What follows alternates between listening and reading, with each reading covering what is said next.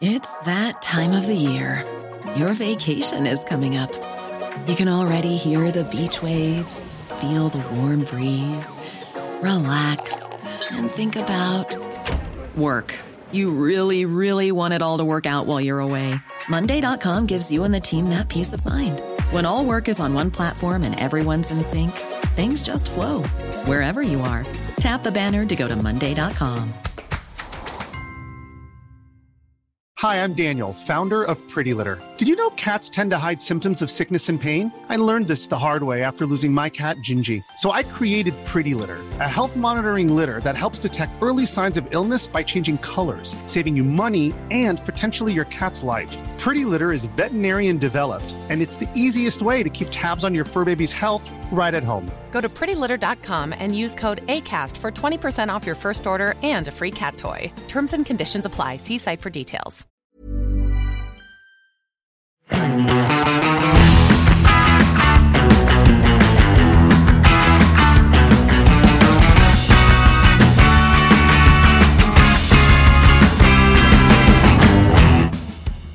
I dag skal det være en James Bond spesialepisode. Ja. Vi har som vanlig gjort cirka 0 forberedelser til dette. Det er du alene om I så fall. Du har gjort noen forberedelser? Og jeg har gjort forberedelser. Ja, okay, jeg har gjort Men det er kanskje greit å advare folk med en gang her om at dette er ikke fasit. Nei. Sånn at liksom, du trenger ikke å sende masse sånne e-poster etterpå hvor du driver og klager over at vi gjorde det, men ikke det og det og ikke det. At vi ikke visste kjennemerket på den der gule Citroengen. At ikke vi hadde dette er en hadde en dobbel betydning. Dette er en prat om James Bond og bilene. Ja. Dette er litt våre meninger også. Ja, veldig subjektivt som sagt. Jeg vil at vi skal begynne med en pressemelding som jeg fikk. Okay. Som jeg synes var litt søt. Den handler om Jaguar XF. Titlen heter Jaguar XF gjør sin debut I James Bond No Time to Die. Det er jo greit. Ja. Men jeg synes jo dette var litt snedig egentlig, fordi det står her at Jaguar XF er den perfekte jaktbilen. Perfekte jaktbilen? I James Bond-filmen, ja. Altså til en biljaktscene da. Det kan jeg forstå at du er litt enig I. Så det da en eller annen sånn spesialeffekt-kis som uttaler at Jaguar XF var et spennende valg for denne bilsekvensen med høy intensitet. Ok. Spennende valg, hva betyr det? Det betyr at noen står på kontoret og sier du må si noe, nå må du sende den e-posten. De kjører jo da ned, jeg har ikke sett filmen, så der kan vi jo avsløre seriøst litt egentlig, men vi kan jo avsløre det som står I pressemeldingen videre at bilen kjører ned smale svingete gater og brosteinbelagte trappetrinn. Det vel ikke helt det man bør gjøre med en XF. Nei, men jeg må jo si at I den klassen der så har den jo kanskje klassens beste styring. Ja, du er seriøs, ja. Ja, du synes faktisk at dette en god jaktbil? I James Bond-sammenheng? Tja, jeg tenker kanskje at det ikke den dummeste av de. Ok. Det er ikke helt, altså, den perfekte, det sånn ambivalent, eller sånn, det passer litt diffust. Det ikke den beste, det ikke den eneste, men den perfekt for det. Ja, så ja. Men så jo da problemet at Jaguar har jo da kuttet ut alle de kule motorene til den bilen. Ja, da ble det hakket mindre perfekt. Nettopp, så nå det bare 4-sylindrede motorer igjen. Ja, det gjør jo ikke noe I utgangspunktet. Hvis du skal, hvis bondskurken skal være litt sånn passe miljøvennlig, så det smart. Ja, det jo veldig greit. Men du får jo fortsatt 300 hester I en sånn motor. Ja, det gjør du. Som masse hvis du I Europa, og ingenting hvis du bor I USA. Ja, det motoren så liten at det ikke noe poeng med alle de cubic inches lenger. This car is very slow. It only has 300 horsepower. Ja. Da var vi der. Da var vi der. Det jo altså, både du og jeg har jo vokst opp med James Bond I likhet med mange andre og det jo ikke fjernt å påstå at om ikke bilinteressen vekkes av James Bond så videreforedles den. Det har jo vært biljakter I de filmene siden den aller første vel ikke Dr. No hvor han driver og kjører ned han sitter I en sånn bil og liksom... Det en kabriolet, det ikke det? Ja. En Sunbeam, tror jeg. Ja, jeg tror det, og de viser det samme klippet sånn 3 ganger bak han. Ja.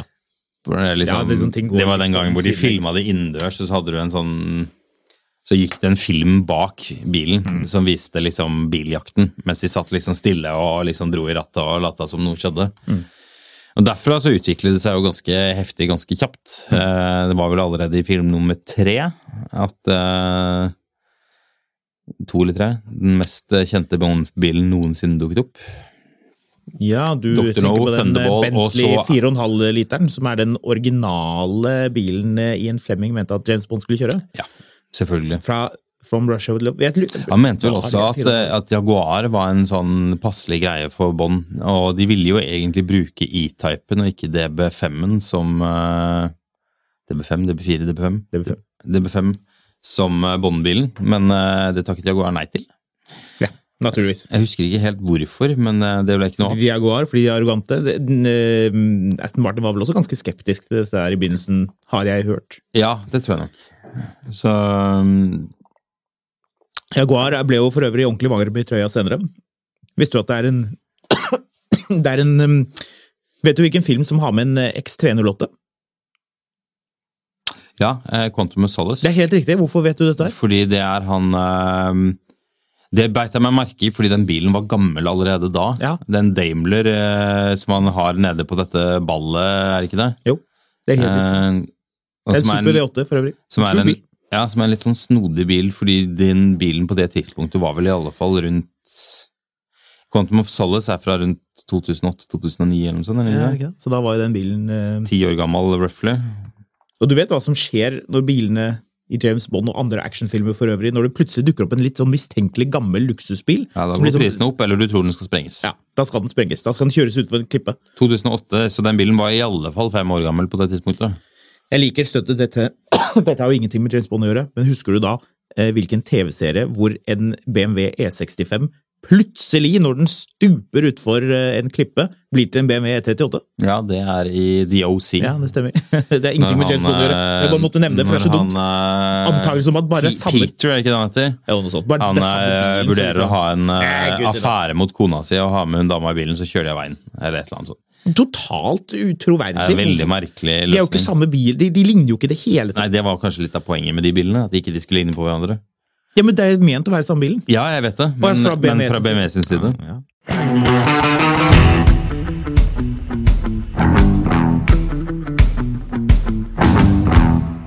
Apropos BMW. Ja. Skal vi?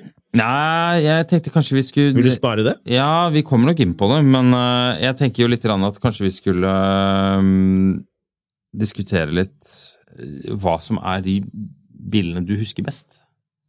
Fordi jeg har en liste over biler, men det er noen biler man husker bedre enn de andre. Hva er dine subjektive favorittbiler fra Bond? Ja. Jeg prøvde å sette opp 5, og så satte jeg opp 1, 2, 3, 4, 5, 6, 7, 8 til etter det. Ja. Fra helt i begynnelsen, så jeg liker jo store flak av noen biler. Så jeg synes jo på en måte at Goldfingers biler er kjekke. Tenkte at det var en smart måte å... Nå trodde jeg du skulle på Live and Let Die her, men... Neida. Jeg liker jo på en måte de Goldfinger-bilene. Denne Phantom-bilen, som man jo smugler gullet med. Det må jo bli dårlig å kjøre, tenker jeg, men det spiller jo ikke så stor rolle. Nei, det var jo litt sånn snurrige greier det der. Jeg vil begynne der, men jeg har andre favoritter på lur. Ja. Hva med deg? Jeg digger, nå bare begynte jeg å tenke i Live and Let Die, som er den første filmen som liksom brøyt litt fra de andre Bond-filmene. Det var vel den første til Roger Moore. Men det er jo der også de kjører noen helt sånne ville Cadillac'er. Disse druglordene. Det er masse sånne Cadillac, Fleetwood og De Viller, og alle ser helt sånn batshit crazy ut. Så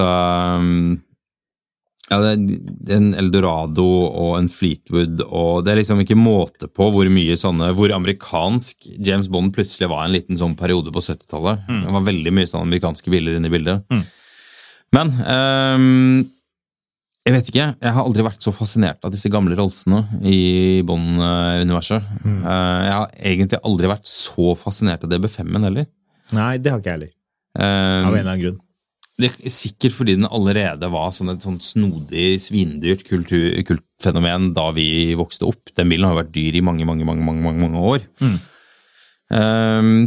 Så og så det noe sånn utrolig erkebritisk med den bilen, den der litt sånn snille, men sånn virile fasongen foran, som jo unektelig har noe sånn Jaguar-aktig over seg, og den der voldsomt bråe avslutningen bak, med de der spisse, runde baklyktene. Det noe veldig sånn, det veldig engelsk.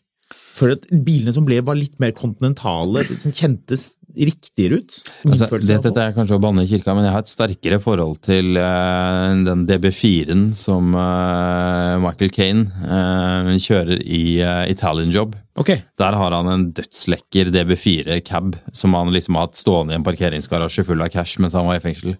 Og den bilen dødslekker. Så... Andre biler du liker godt da? Altså, jeg prøvde å tenke litt på det, fordi liksom sånn, jeg har vokst opp med å se en del av disse gamle filmene, særlig disse Sean Connery-variantene med faren min, som var liksom i 20-åra da de filmene kom i begynnelsen, og har jo et relativt greit forhold til de, men for min del så det jo samtidig bilmessig sett, så det jo mye denne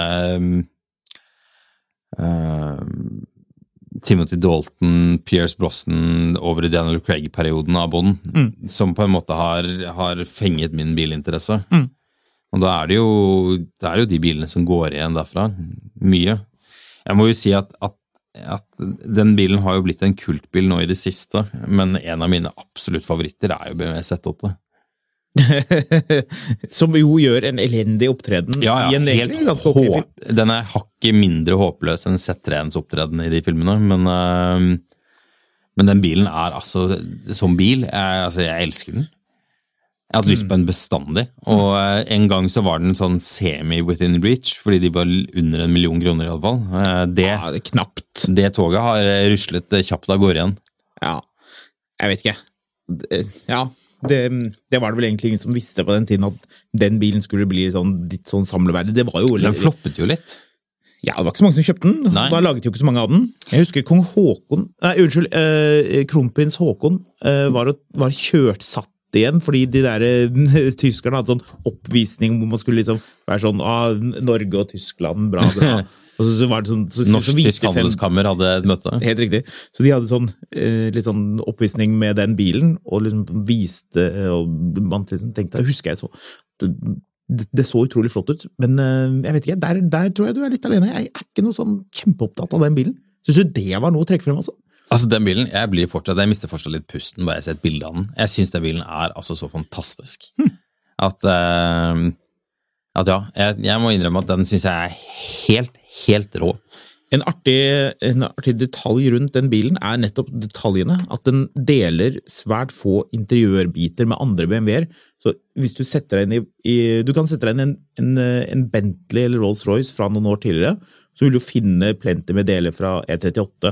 Så kikker du under panser på en Rolls-Royce Serif, tror jeg det eller hva den store sedanen, altså sånn Bentley Anage-alternativet, så hadde jo både en 5,4 liters holder fra BMW. Du kunne kjenne igjen masse sånn deler, ikke sant? Den der servooljebeholderen fra ZF, og det var masse sånn tyske deler i de bilene. Men på Z8 så har den utrolig lite BMW-biter. Til og med speedometeren liksom ganske annerledes. Det en kjemperar bil. Ja. Rattet ikke deles ikke med noen annen BMW. Så det på en måte egentlig ikke helt en BMW. I og med at de også sluttet å lage den veldig brått. Nei, jeg kan jo teoretisk sett være litt enig i det, men... Og ikke minst, bilen blir delt i to i denne filmen. I den der kjemperare sagen som de har med seg i det helikopteret. Som en virkelig greie, det har jeg sjekket. Skynd deg! Vi må ut og drepe noen! Tar du helikopteret, så monterer jeg den sagen under. Det jo også sånn at hadde man gjort det med en sånn sag, så har man jo ødelagt den. Men det ga kanskje de litt blaffen i de der... Det virket ikke som om de hadde sjekket med regnskap først, om det var greit at de tok ut den store sagen for å sage noen biler i to, nei. Nei, de tok jo og dunket en atomubåt i bunnen i... Hvor var det det var? Det var i Istanbul, til slutt. De var litt skjødesløse, de der. Den Bond-filmen der, den helt grei. Likte den? Ja, den helt grei. Jeg synes den var ok. Så, men jeg jo der hvor jeg synes jo BMW har fått litt ufortjent mye tyn for å være med i de Bond-filmene en periode. Ja. Så på den annen side, det her var jo fra den høyden av den perioden hvor man begynte å selge ut ting. Altså nå, hvilke klokker har James Bond? Nå?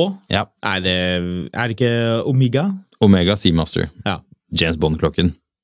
Ja, for alltid, eller siden 90-tallet. Ja, egentlig så er det jo Rolex Submariner som er Bond-klokken. Ja, det er også til en tilfeldighet. Ja, ja. For det var jo, hvis jeg husker riktig, Sean Connerys egen klokke eller noe sånt. Ja, typisk. Så, men jeg tror han hadde Rolex i bøkene, hvis jeg husker riktig, men det er litt sånn fjernt. Han kjørte i alle fall Bentley, som jo er veldig riktig. Ja. Det stemmer nok det med at Ian Fleming synes at Jaguar liksom var... Han likte vel Jaguar personlig. Så det stemte, men det tok jo mange år. Jeg vet ikke hvilken film som er den første hvor det dukker opp noe særlig Jaguarer som produktplassering. Men... Første det dukker opp Jaguarer som produktplassering? Casino Royale. Ja, er det det? Ja. Det var jo da de inngikk dette sponsoratet med Ford. Ja, hvor alle bilene på parkeringsplassen var alle bilene. Skal vi se her. Altså... Det var da for Mondeo-fasongen. Ja, den første Mondeo, den ble jo lansert med Casino Royale. Hvor han kjørte det som leiebil. Det var litt rart. Folk spør om dette på Google. Why does James Bond drive a Ford in Casino Royale? Men det er jo der hvor de kommer til hotellet. Altså, han kjører til hotellet og i en Ford, og så driver han og krasjer noen biler på parkeringsplassen. For å lage litt lyd. Ja, og der er det Range Rover Sport. Ja. Og en haug med Jaguarer og noen Volvoer og Jaguar S-Type, det kjører tydeligvis rikinger på den tiden. Ja. Det er en veldig rar sånn greie med tanke på nå er en screenshot her hvor det er en Lincoln på parkeringsplassen, ellers er det bare sånne Disco 3, Disco 4, Ford, X90, X350 Jaguar XJ. Ja. Det var jo litt kleint, men altså, Casino Royale er jo en knallbra Bond-film, men produktplasseringen i den, altså hvor mange ganger er det du ser den Sonny Eriksson-logoen i den første løpesekvensen der? Ja, det er litt pinlig.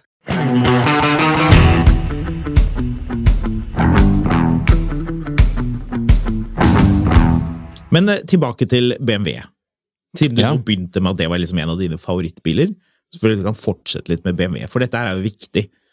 Man må jo begynne å lure litt, hva var det egentlig, altså hvor mye penger hadde de, siden de liksom kunne putte inn alle disse ganske rare bilene? Z3 er jo ikke en Bond-bil. Nei, den ble jo lansert med GoldenEye. Ja. Men, altså Bond-bilen i GoldenEye er en tanks. Ja, det er jo, nettopp, sånn sett så var det jo greit, men de gjør det jo bare enda mer trist, på en måte, at liksom, den kommer, men den står på en strand, og egentlig det er vel egentlig han kjører. Nei, det bærer jo preg av det samme som nye filmer bærer preg av. De bilene var ikke helt ferdige når filmen skulle lanseres. Ja. Det er jo det samme som nye Defenderen som ble lansert egentlig. Altså, de dukket jo opp i filmen teoretisk sett før de egentlig var sluppet for verden. Ja. Når var det GoldenEye kom? 96? 96. Ja. Og da har man jo hatt en del Bond-filmer hvor man vet liksom hva er det som er baselinen, ikke sant? James Bond har kjørt liksom masse Aston Martin, DBS, altså tøffe biler, liksom alle kjører liksom tøffe biler, og så kommer det, altså tenk deg det møtet da, når de diskuterer hva skal Bond-bilen være. Ok, vi har en taxi, men vi har en bil til som noen skal betales masse. Skal han kjøre en Mazda MX-5? Nei, det blir teit. Ja, har vi ikke noe tysk som ligner? Ja, noe tysk som er omtrent like størrelsen, ja. Hvilken farge da? Sort eller er det? Nei, det er ikke James Bond. Nei, babyblå er mye bedre. Yes, babyblå. Der har vi den. Babyblå, liten roadster. Hjelpes. Uten plass. Ok, greit. Jeg vet ikke. Jeg synes dette er litt sånn tricky. Jeg synes jo også... Jeg er veldig fan av BMW 7-serie E38, så derfor så liker jeg den her i Tomorrow Never Dies, er det ikke det? There's no news like bad news. Good morning, my golden retrievers. Like it anyway. Elliot Carver, ja. Han er en bad guy som kanskje hadde passet litt greit inn i det amerikanske mediesamfunnet nå uansett. Jeg tror ikke han hadde trengt å drive og stjele noen sånne... kinesisk ammunisjon og russiske geværer, og det var liksom forvirrende. Bare kjøp seg et politisk parti i stedet for. Det ville vært mye mindre dramatisk. Mye greiere. Så, men... Jeg synes av en eller annen grunn jeg er helt enig med deg for øvrig, at E38 passer, det sklir pent inn. Ja, altså den ikke en så torn i øyet som setter en her, altså. Jeg jo tilbøyelig til å si at den også litt på grunn av den der litt sånn heseblesende jaktscenen rundt inne i det parkeringshuset, hvor han ligger i baksetet og styrer dette med en telefon som teoretisk sett ikke kunne lastet ned en JPEG på det tidspunktet der, så har jeg veldig sansen for den bilen. Men det jo litt av poenget da, at ofte så gjør jo biljaktene gjør jo bilen ikonisk. Ja. Det jo derfor 2CV-en så ikonisk. Ja.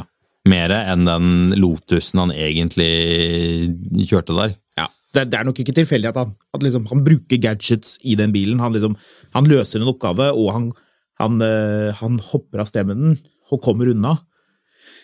At det liksom en heltebil, at den får til noe, har jo mye å si. Det ville jo vært rimelig trist om den stoppet, at den fikk motorstopp, og at det var sånn at det liksom var sånn fransk bil, den stoppet, eller den ble kuttet i 2, eller liksom fremstår litt sånn latterlig.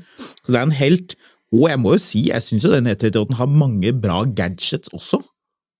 Visste du for øvrig at det 740 de bruker i filmen, ikke 750, så det rebadge av biler.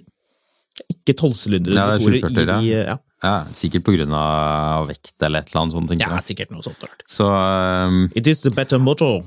Yes, apropos rebadging, så fant jeg ut noe litt sånn festlig mens vi diskuterer det, fordi det For Your Eyes Only? Så det vel han jeg skal bare være sikker på at jeg sier riktig jeg blander alltid For Your Eyes Only og Spionen som elsket meg, av en eller annen grunn. Men det For Your Eyes Only hvor han nede og roter nede i Hellas. Ja. Og der kjører jo bad guyen. Han jo en sånn, det jo der de har den første facial recognition software. Han sitter og plotter inn litt rundere briller. Og liksom, så det sånn skikkelig ræva datagreier. Ja, nettopp. Ja. Og da finner de jo frem til Emil Leopold Locke. Riktig. Som han leiemorderen med disse Arne Treholt-brillene, Arne Treholt-klærne og den der litt sånn lange håret som kjører rundt i en S-klasse. Ja.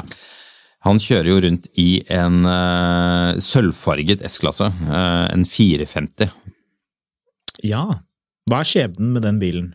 Det jo den hvor han... Går den utenfor en klippe? Ja, det en biljakt, fordi Locke, han dreper jo hun grevinnen som James Bond ligger med på stranden. Ja. De dukker jo opp med en sånn, noen beachbugger og tar livet av henne. Ja. Så han jo litt bitter senere enn etter en biljakt, så blir den stående på en klippe, og da går han over, og så sparker han tak i bilen, sånn liksom triller ned et stup og eksploderer. Men, eller jeg husker ikke om den eksploderer, eller, men... det gjør den nok. Det gjør den nok. Men det som litt fascinerende at det står jo på baksiden at det en 450. But it isn't? Nei, det ikke det. Det diesel?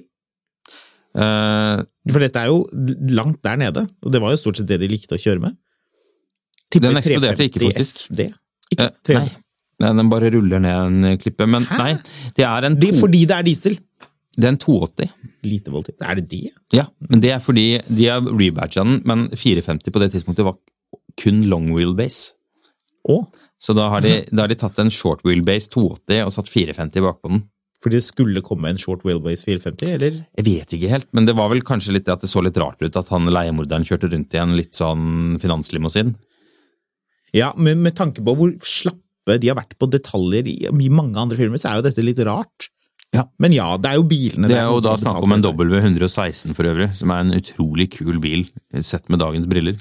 Du spurte meg om hvilke biler jeg liker godt. Tilbake til Goldfinger. Jeg må jo si, jeg liker jo veldig godt de Mercedesene som følger etter James Bond, i de der i det fabrikken til Goldfinger. Ja, 190, helt riktig. Altså, ikke den 190 den... Ikke det så fortsatt sånn veteran-Mercedes som du får for sånn 7000 kroner som har stått i sånn russebil.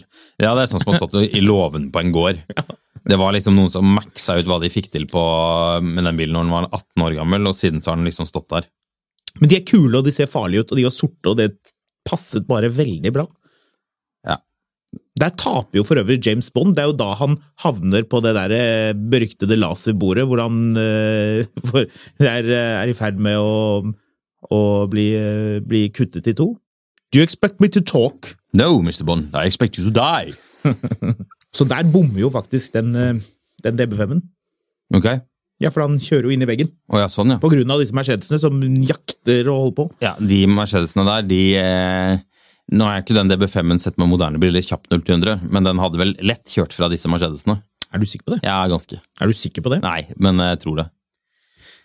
Vi må jo ha en diskusjon på Facebook-gruppen vår om det her, hvor folk kommer med sine tanker rundt hva som de favoritt James Bond-bilene.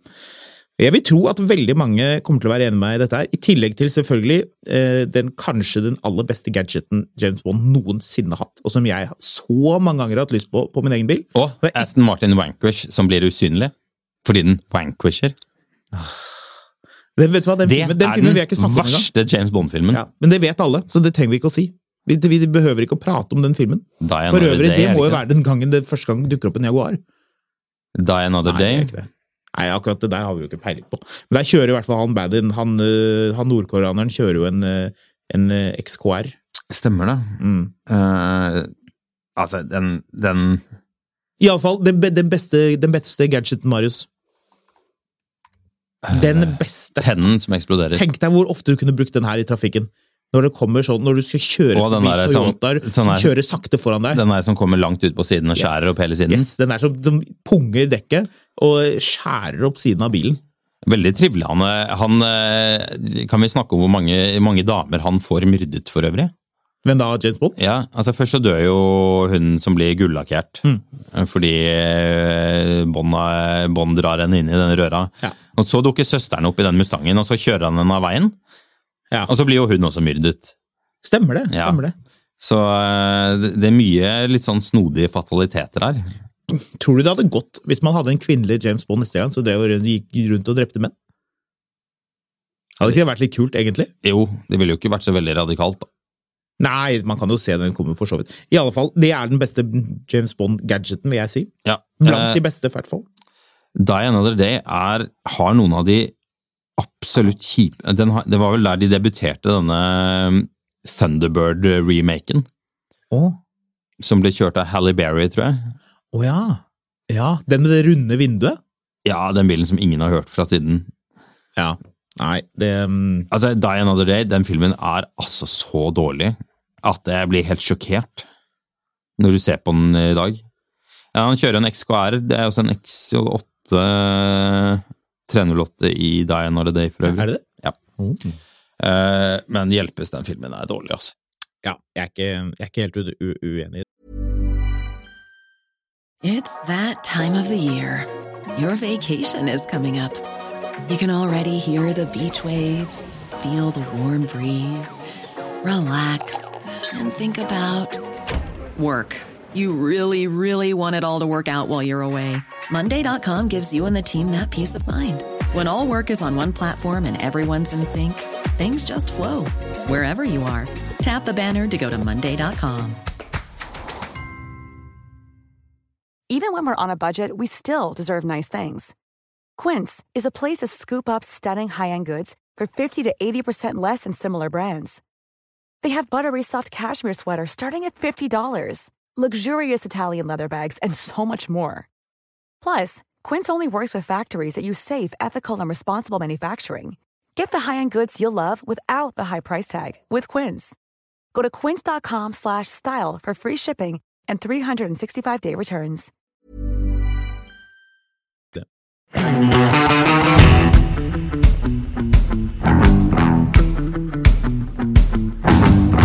En film som faktisk ganske bra, både sett med de norske brillene og bilbrillene, jo Living Daylights med med Timothy Dalton fra 1987. Hvor han nede på innsiden av jernteppet og roter. Men der kjører han jo både en Bond-film, det kanskje min favoritt Aston Martin i Bond-universet, og det V8 Vantage. Det en V8 Vantage Volante 2. Og en av få Bond-filmer hvor det dukker opp en hel med Audier. Ja, og hva slags Audier? Det ikke det noe sånt? Det noen katter og greier. Det både en Audi 200 Quattro sedan og en Audi 200 Quattro stasjonsvogn. Så det tydelig at der har man I alle fall bestemt seg for at diplomatiet I det engelske diplomatiet, de holder seg med Audi 200 på flere steder. Det noe merkelig, kanskje? Ja, fordi liksom den sedanen og stasjonsvognen ikke på samme sted. Han vel bak jernteppet når han får, eller lurer på han I Wien eller Budapest, eller hvor det de en igjen? Hvor han... Ja, ikke det Østerrike da? Wien, jeg tror det. Men hvor han I hvert fall grenser og noe greier. I skuddlinjen, som det heter på norsk. For øvrig så det jo da bandet som ingen helt har skjønt hvor stort A-ha, som har laget musikken.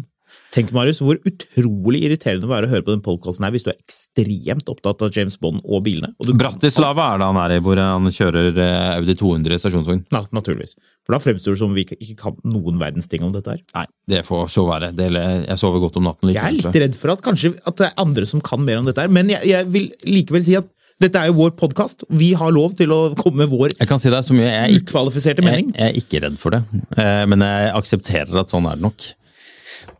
Litt av poenget her jo bare litt hva man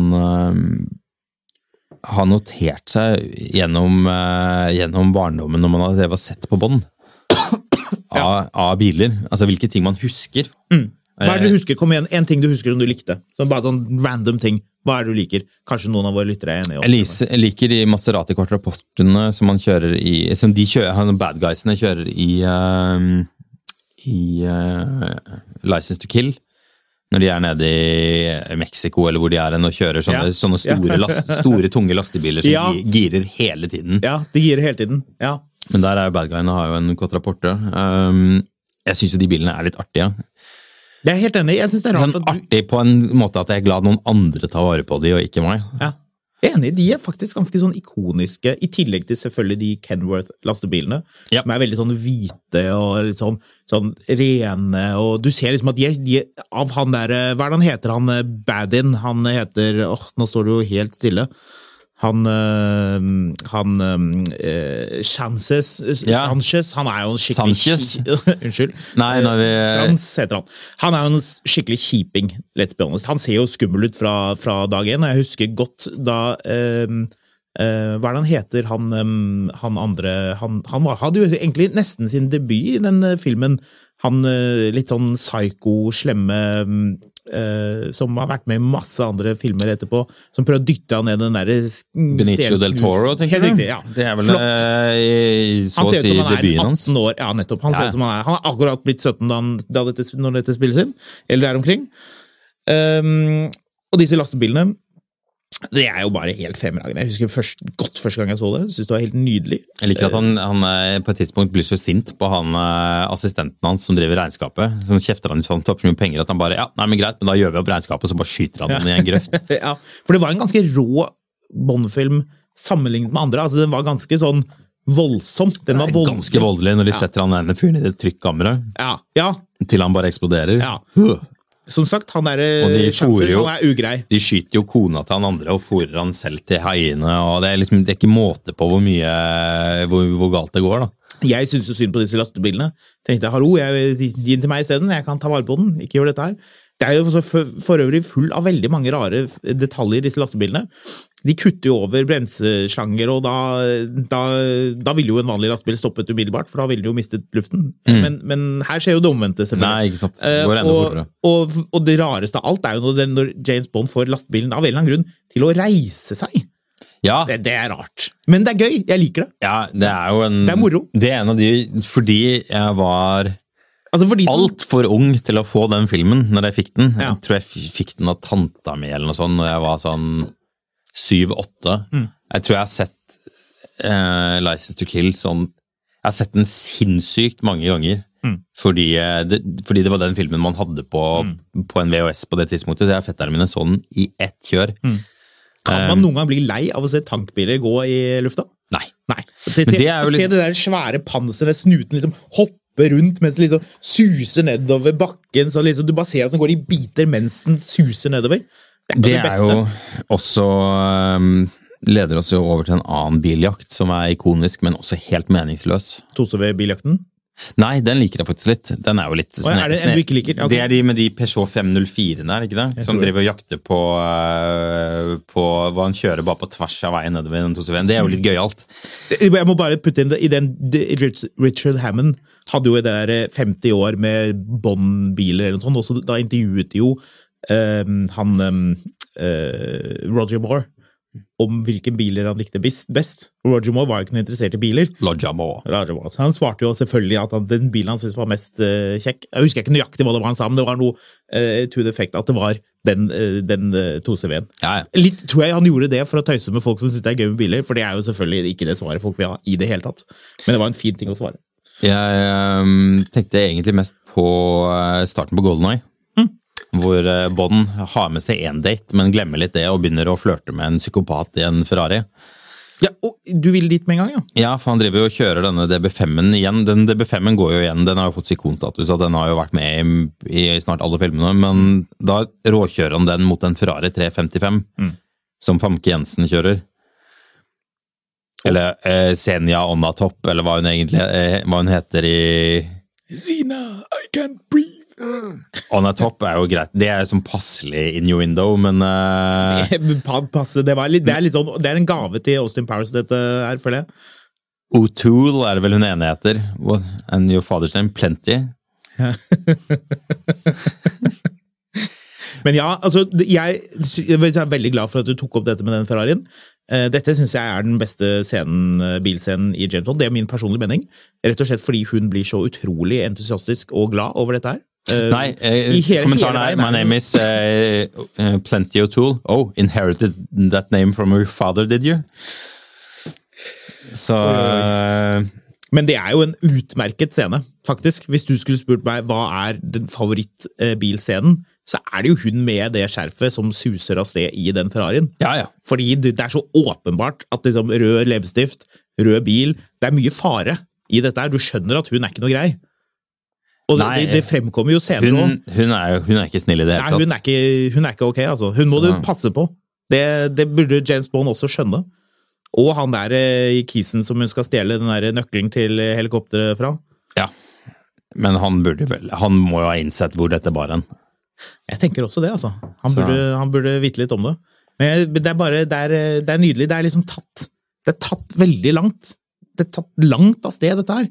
Men lekkert. Jeg likte jo Pierce Brosnan som Bond, men jeg liker han bedre som andre ting. Jeg synes han kulere jo eldre han Jeg liker den, det har vi snakket om tidligere, tror jeg, men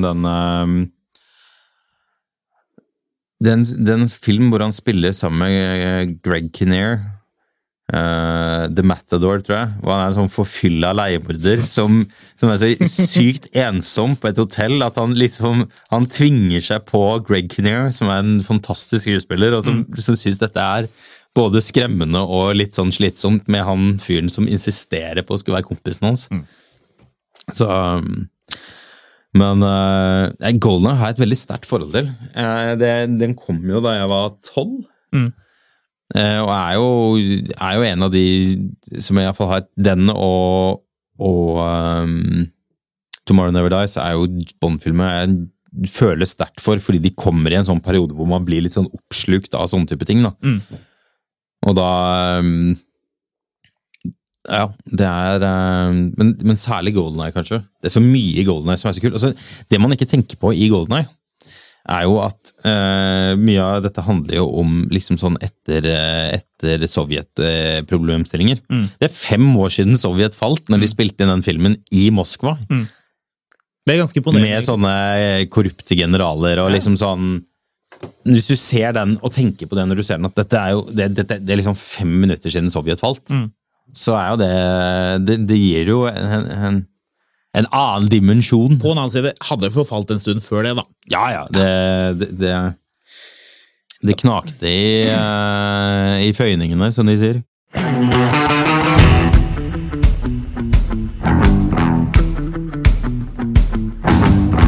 Av ting, sånn generelle, liksom sånn, bare sånn små ting man kan trekke ut av filmer, så vil jeg hoppe tilbake til A View to a Kill. En av mine favorittscener der. La meg tippe. Kan jeg tippe? Du kan tippe hva som jeg liker best, og så kan du tippe hva jeg liker dårligst. Kan jeg tippe hvilke scenen det er? Ja, du kan tippe. Ja. Som du liker best? Ja. Det er når de hiver den Rolls-Roycen ut i vannet. Nei, det er det jeg liker dårligst. Hæ? Ja, for de må jo ikke ødelegge den fine bilen. Ok, dette er ganske weird. Ja, men hallo, la oss si at du var Max Zorin. Ville du virkelig sendt den bilen ned i vannet? Det er den ubrukelig, da. Jeg tror han fyren er litt sånn interessert i at alt bare skal brenne, men... Han er interessert i hest, så der har du det. Folk som er interessert i hest, de er sjelden veldig interessert i biler også. Har du fått med deg hun der dama som spiste hesten sin? Ja, jeg bare leste titlen. Ja, det er en sånn dame som hun hadde en hest, og så ble den plutselig dårlig og døde, og så bestemte hun seg, og hun var veldig glad i hesten, hun bestemte seg for å spise den. Liksom sånn, den skulle ikke gå til waste. Det har fått masse folk til å gå helt sånn batshit crazy, og de nekter å selge en ny hest og sånn, fordi jeg tror hun skal rett hjem og liksom lage gryteretter og pålegge av den. Koldtbord til mange personer. Så, og NRK fortsetter å skrive om den saken, sikkert fordi liksom, hestefolka tar jo helt av. Men nå har det fått en eller annen sånn etikkfilosof til å blande seg inn i det her. Da, om liksom, han mente jo at det var jo uetisk å ikke spise hesten. Selvfølgelig. Du burde spise alle kjæledyrene dine, fikk jeg litt inntrykk av. En sånn miljøpsykolog. Ja, men tilbake til Beauty og Kill. Det som er fett i Beauty og Kill er jo det samme som i Die Hard 2.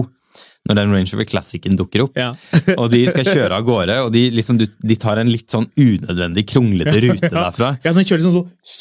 Ja, så den klatrer opp en sånn dyne, sånn at du får sånn fullt sånn hjulutslag, og alle sitter inne der og dunker inn i hverandre. Ja, folk sitter og dunker inn i hverandre, det er akkurat det de gjør, for han sitter sånn her. Det var det som jeg la merke til kanskje best med den der. Ja, det er en av mine favorittscener.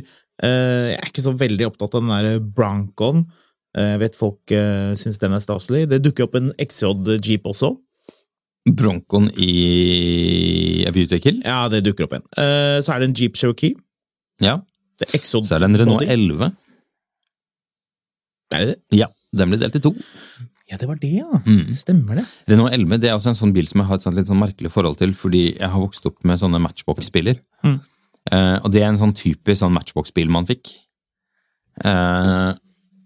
Ja, men det er en bil man aldri har sett siden sånn cirka 1992 var vel siste gang det var en registrert i Norge, tipper jeg. Veldig fransk design. Veldig 80-talls fransk design, med sånn litt sånn kantete stor glassluke, men ikke helt glassluke likevel, og sånne dører med sånn 5 sånne inn- og utlag, og den har jo sånne telefonfelger som Audi A6 fikk 15 år etter. Men den blir jo delt i 2, og så ratter han jo rundt i Paris med den. Det er gøy. Det er gøy, og det går jo faktisk. Ja, det går med den. Ja, men det går jo. Ja, det eneste der er jeg vet ikke hvor bensintanken? Ja, jeg vet ikke hvor bensintanken er på den bilen. Ja, men det er så tjukke bensinrør på de Renaultene, skjønner du. Ja, det er mye bensin der allerede. Bensin lenge. Ja. Nei, men faktisk, det er jo mulig. Ja, jøss.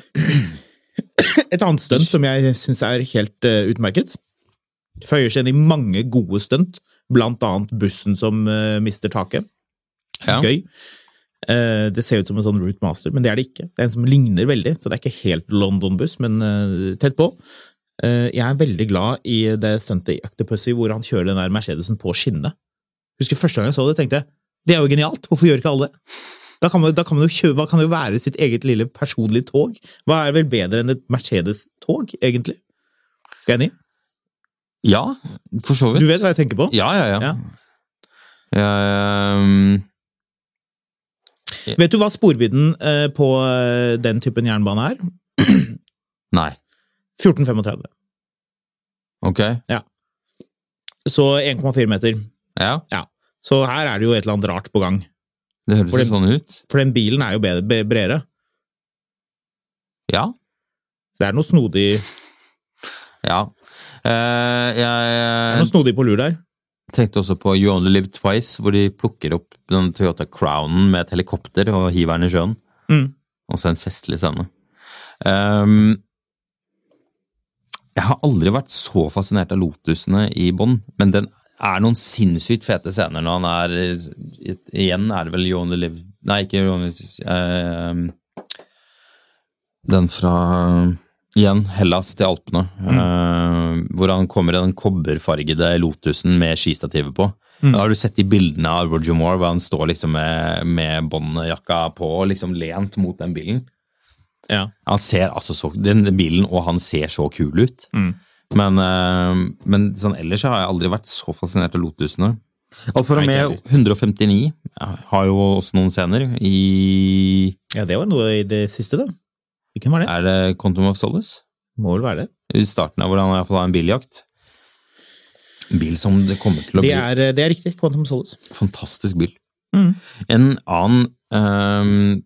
jeg liker også scenen hvor når Mr. White kom hjem etter Casino Royale, tror jeg, han dansken, som er liksom del av Spectre. Ja. Kommer hjem til huset sitt som ligger ved Gardasjøen eller der. Jaguaren. Ja. Yes. Kommer i en X350. Ja. Og den bilen ser så bad guy ut på grunn av han fyren og det stedet og alt sammen. Den er så riktig der, da. Så. Jeg er helt enig. Jeg synes Jaguarene gjør seg på slutten der. I de senere filmene. Altså, X350 er jo en bil som kanskje ikke det var jo den siste sånn tvangsaktig, sånn skal en Jaguar se ut, type Jaguaren. Men og den virka, altså når X350 kom, så virka den litt bakpå. Nå synes jeg den blir jo bare kulere og kulere. Jeg er helt enig. Fordi den begynner å bli en sånn, hva er det heter for noe når det ikke er en veteranbil, men... en youngtimer. Youngtimer ordet vi lett etter, ja. Så... Helt riktig. Vi må jo også adressere dette i The Man with the Golden Gun, at det er snodig mye AMC. Ja, det var fordi det ble, og særlig med takk hvor de er den. Ja. De er jo i Asia når de driver og farter rundt. Ja. De skal jo ha tak i han Scaramanga. Helt riktig. Som for øvrig også kjører en AMC. Ja, som kan fly. Den kan fly, helt riktig. Men det kan jo bilen til James Bond også. Jeg husker jeg var på... Nei, han har et fly. Nei, men altså bilen hopper, han hopper. Det er vel... AMC Hornet. Det er en kul bil, da. Den ser jo bra ut. Veldig flaks for de som sponset at han stjal fra et bilshow, slik at det er troverdig at bilen har på seg AMC-skiltplater hele veien. Har du ikke merket det? Ja. Det er jo en av de største kritikkene den filmen fikk, var jo at det var så overproduktplassering i den. Ja, fordi det skiltet er litt stort, mener jeg husker. For øvrig, det er vel i Diamonds Are Forever, hvor han kjører på 2 hjul inn i et smug. Ford Mustang, var det ikke? Nei. Ja da. Og han går inn på høyrehjulene, og kommer ut igjen på venstrehjulene. Stemmer det. Så de la til etterpå at at bilen går ned, og så kjører han opp igjen. Ja, det er gøy. Sånn at for det var en feil som de ikke oppdaget først. Ja, det er gøy. Ja, det er pinlig. Men det var et bra stunt, da. Ja. Tåpelig utforming av kvartalet. Man prøver å huske litt på hvor begrenset, det var ikke akkurat noe CGI på den tida her, så det var jo liksom, det de gjorde var det de gjorde på en måte. Ja.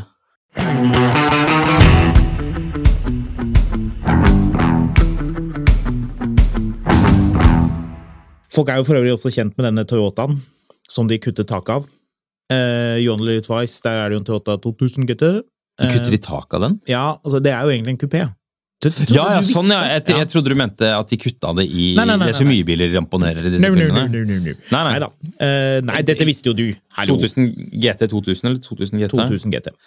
Den ble aldri laget som cab, da? Nei. Men den ble laget som cab fordi Sean Connery var for høy for å sitte inn, eller noe sånt? Ja, helt riktig. Men så tenker du sånn, dette høres litt sånn rart ut. Var han så høy, var bilen så liten? Det gøye er, bilen er kjempeliten. Den er så trang, bitteliten, at det var noe de måtte gjøre. De går for noen sånn helt astronomiske summer nå, gjør de ikke? Jo, de gjør det. De er kjempedyre. De går for 1 million pund og mer enn det, tror jeg. Ja.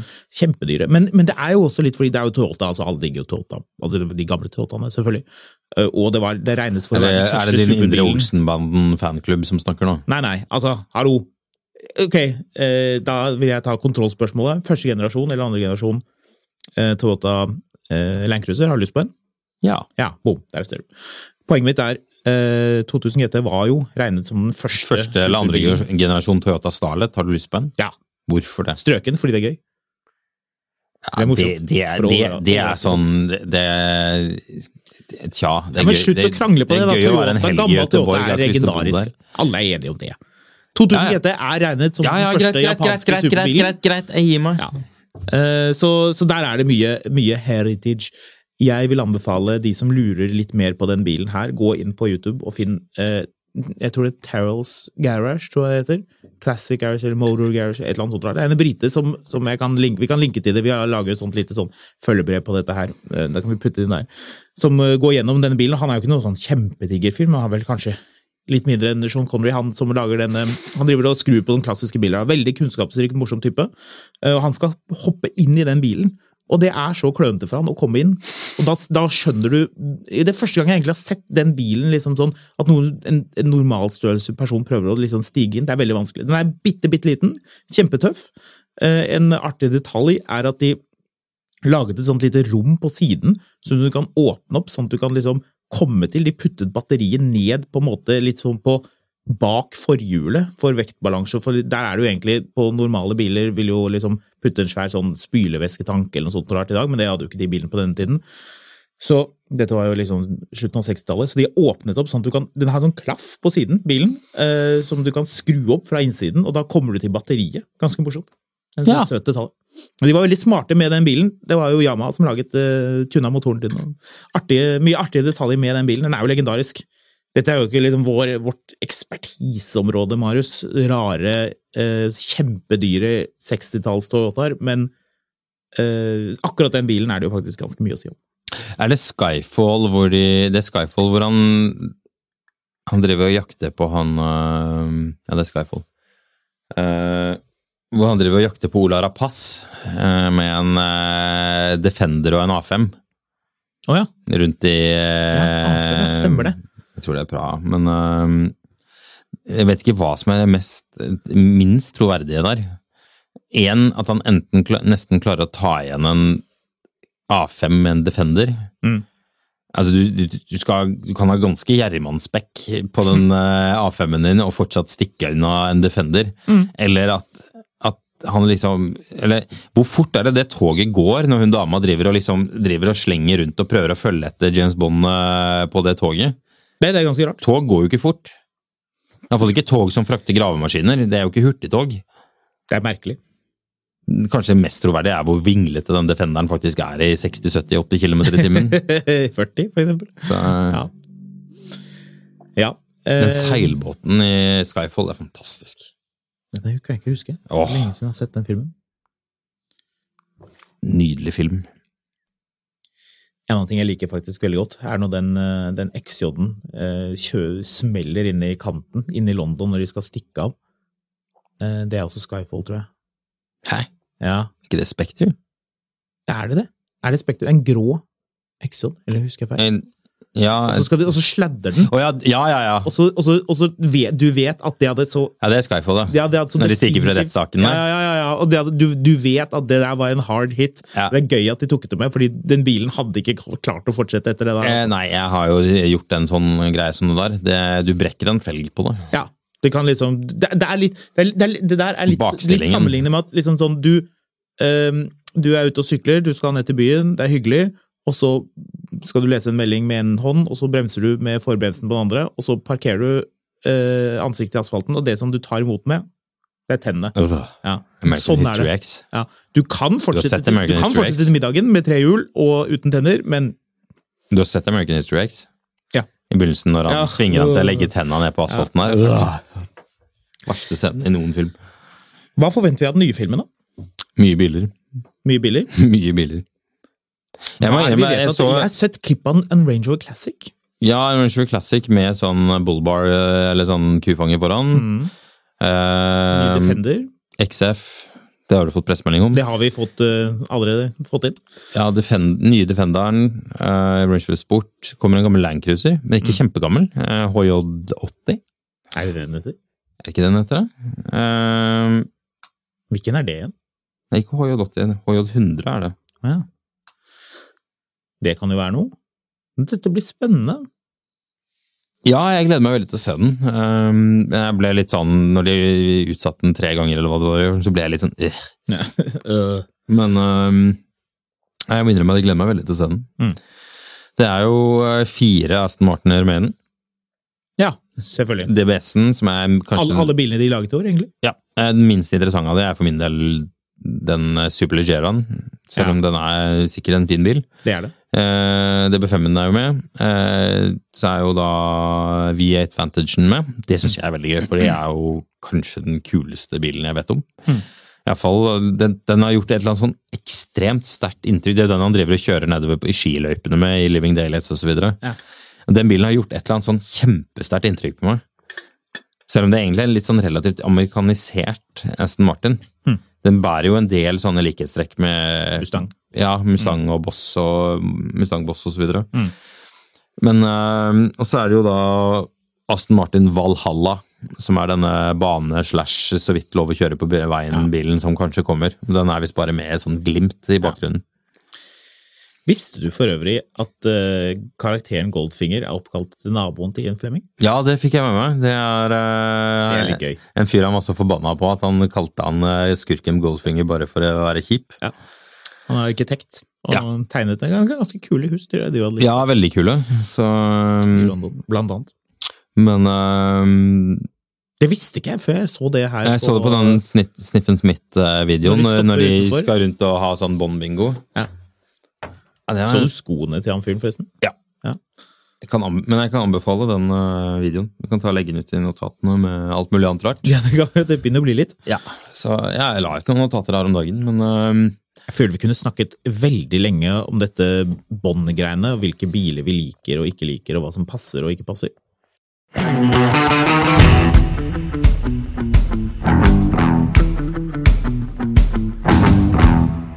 Det noe vi har glemt?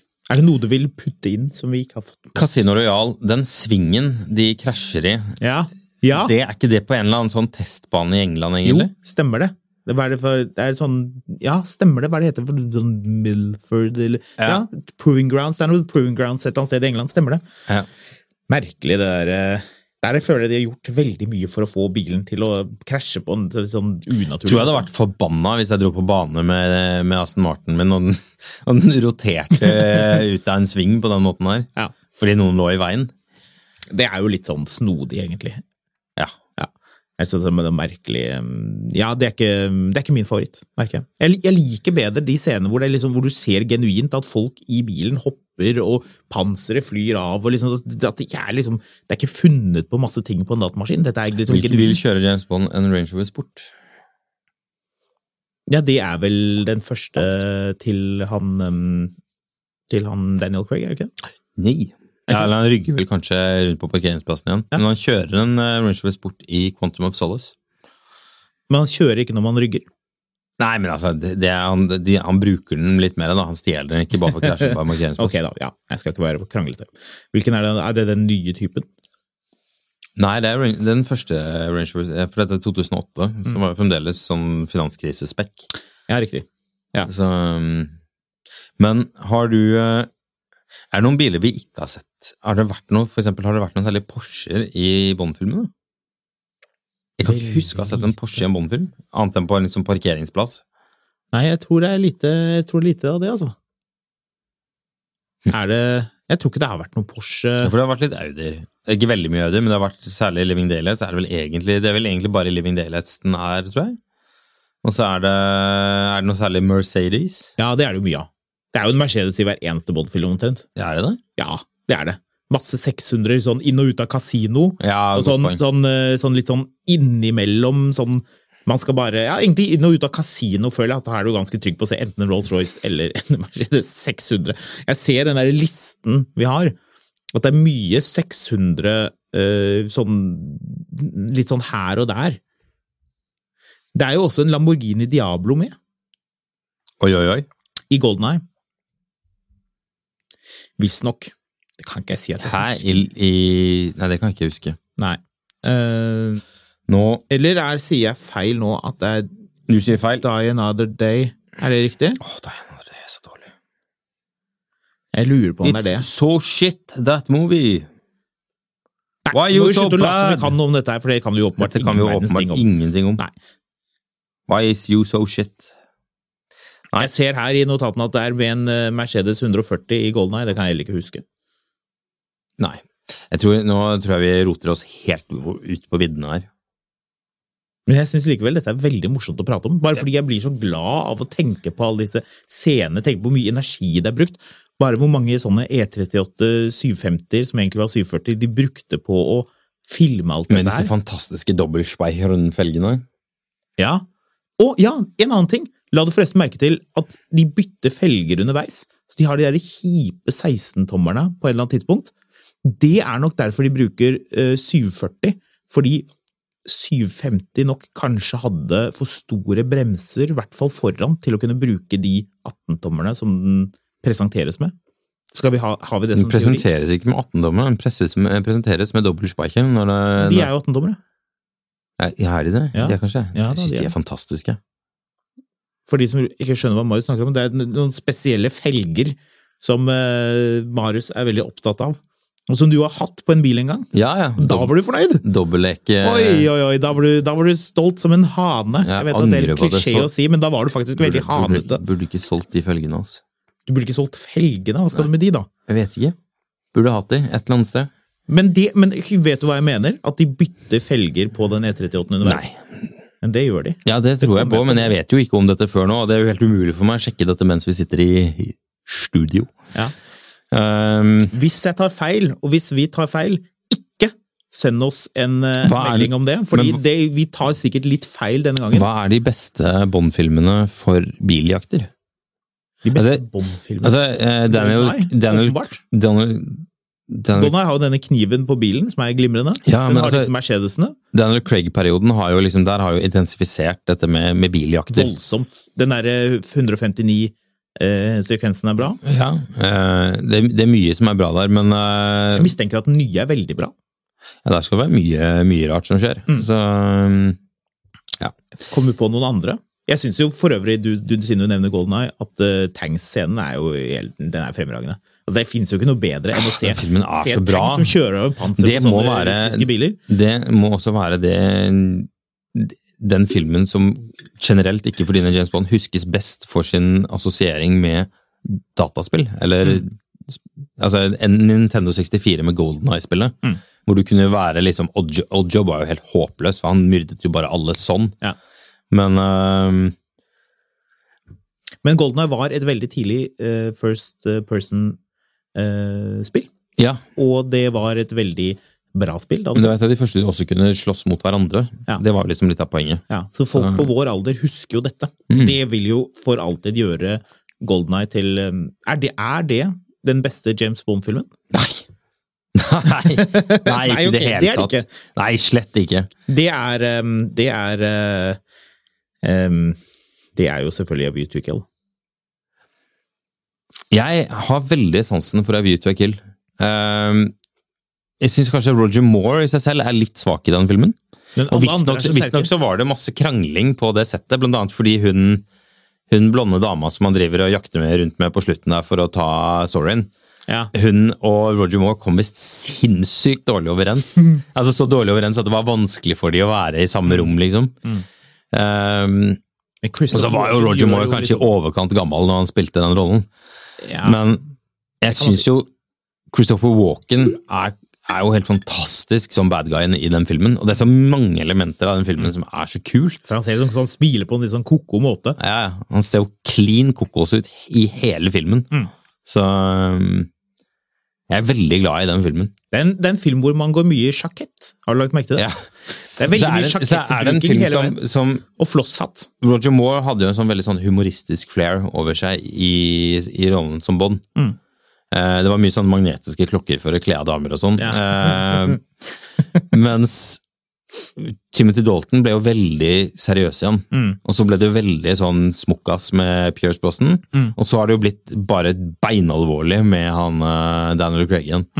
Det var jo på en måte noe litt sånn, nesten litt sånn trist med den License to Kill, og på en måte den skjebnen til forloveden til han Felix, var det ikke det?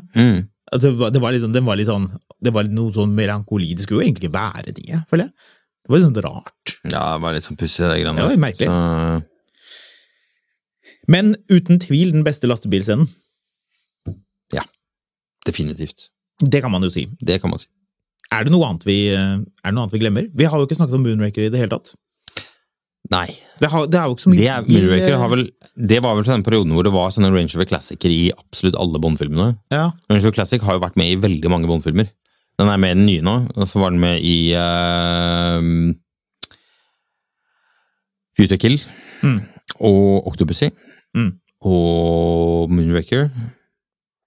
Den dukker opp, og det er hista her. Why did you steal the Moonraker? Because I needed it. Det er en kul film, faktisk. Ja, veldig kul. Du, jeg tror vi må runde av, ja. Ja, må vi ikke det? Ja, jeg tror vi må det. Hvis du har lyst til å diskutere Bond med oss, så legger jeg ut en post samme dag som denne podcasten går live. Ja. Hvor vi ønsker at du deler de bildene du mener er best, og hvorfor, og verst, og hvorfor.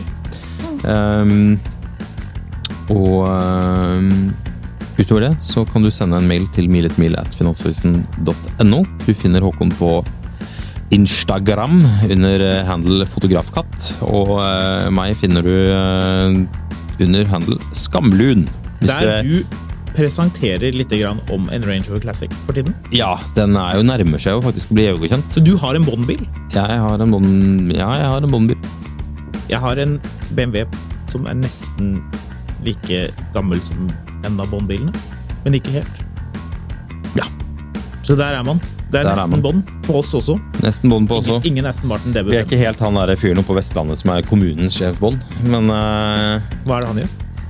Nei, vet du hva? Den saken ga jeg ikke å lese. Jeg så det var en eller annen greie om en eller annen fyr som er hjemmeværende fysikklærer og nå kommunens James Bond, og da tenkte jeg, dette her er ikke saken for meg. Bedre å lese om hest som spises. Bedre enn det er faktisk bedre enn mye annet rart. Så det er mer hest, mindre James Bond på Averøy, eller hvor det var en. Ja, sant. Nei, nå må vi avslutte. Ja, vi snakkes! Produsent for Mil etter mil, en podcast om bil, er Karoline Helgesem. Med meg i studio har jeg Marius Mørk Larsen, og mitt navn er Håkon Sæbø. Send oss gjerne ris, ros og innspill på miletermil@finansavisen.no, og husk at du alltid finner godt bilstoff på finansavisen.no, og selvfølgelig i lørdagsutgaven av Finansavisen.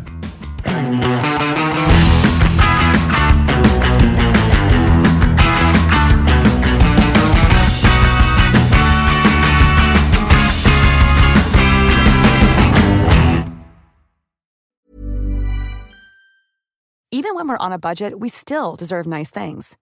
Quince is a place to scoop up stunning high-end goods for 50 to 80% less than similar brands.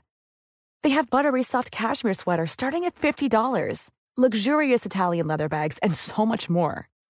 Plus, Quince only works with factories that use safe, ethical, and responsible manufacturing. Get the high-end goods you'll love without the high price tag with Quince. Go to quince.com/style for free shipping and 365-day returns. When you need mealtime inspiration, it's worth shopping Kroger, where you'll find over 30,000 mouth-watering choices that excite your inner foodie. And no matter what tasty choice you make, you'll enjoy our everyday low prices, plus extra ways to save, like digital coupons worth over $600 each week. You can also save up to $1 off per gallon at the pump with fuel points. More savings and more inspiring flavors make shopping Kroger worth it every time. Kroger, fresh for everyone. Fuel restrictions apply. Mil etter mil, en podcast om bil, er en podcast fra Finansavisen. Programledere er Håkon Sæbø og David Kordal Andersen. Produsent er Lars Brenden Skram, og ansvarlig redaktør er Trygve Hegnar.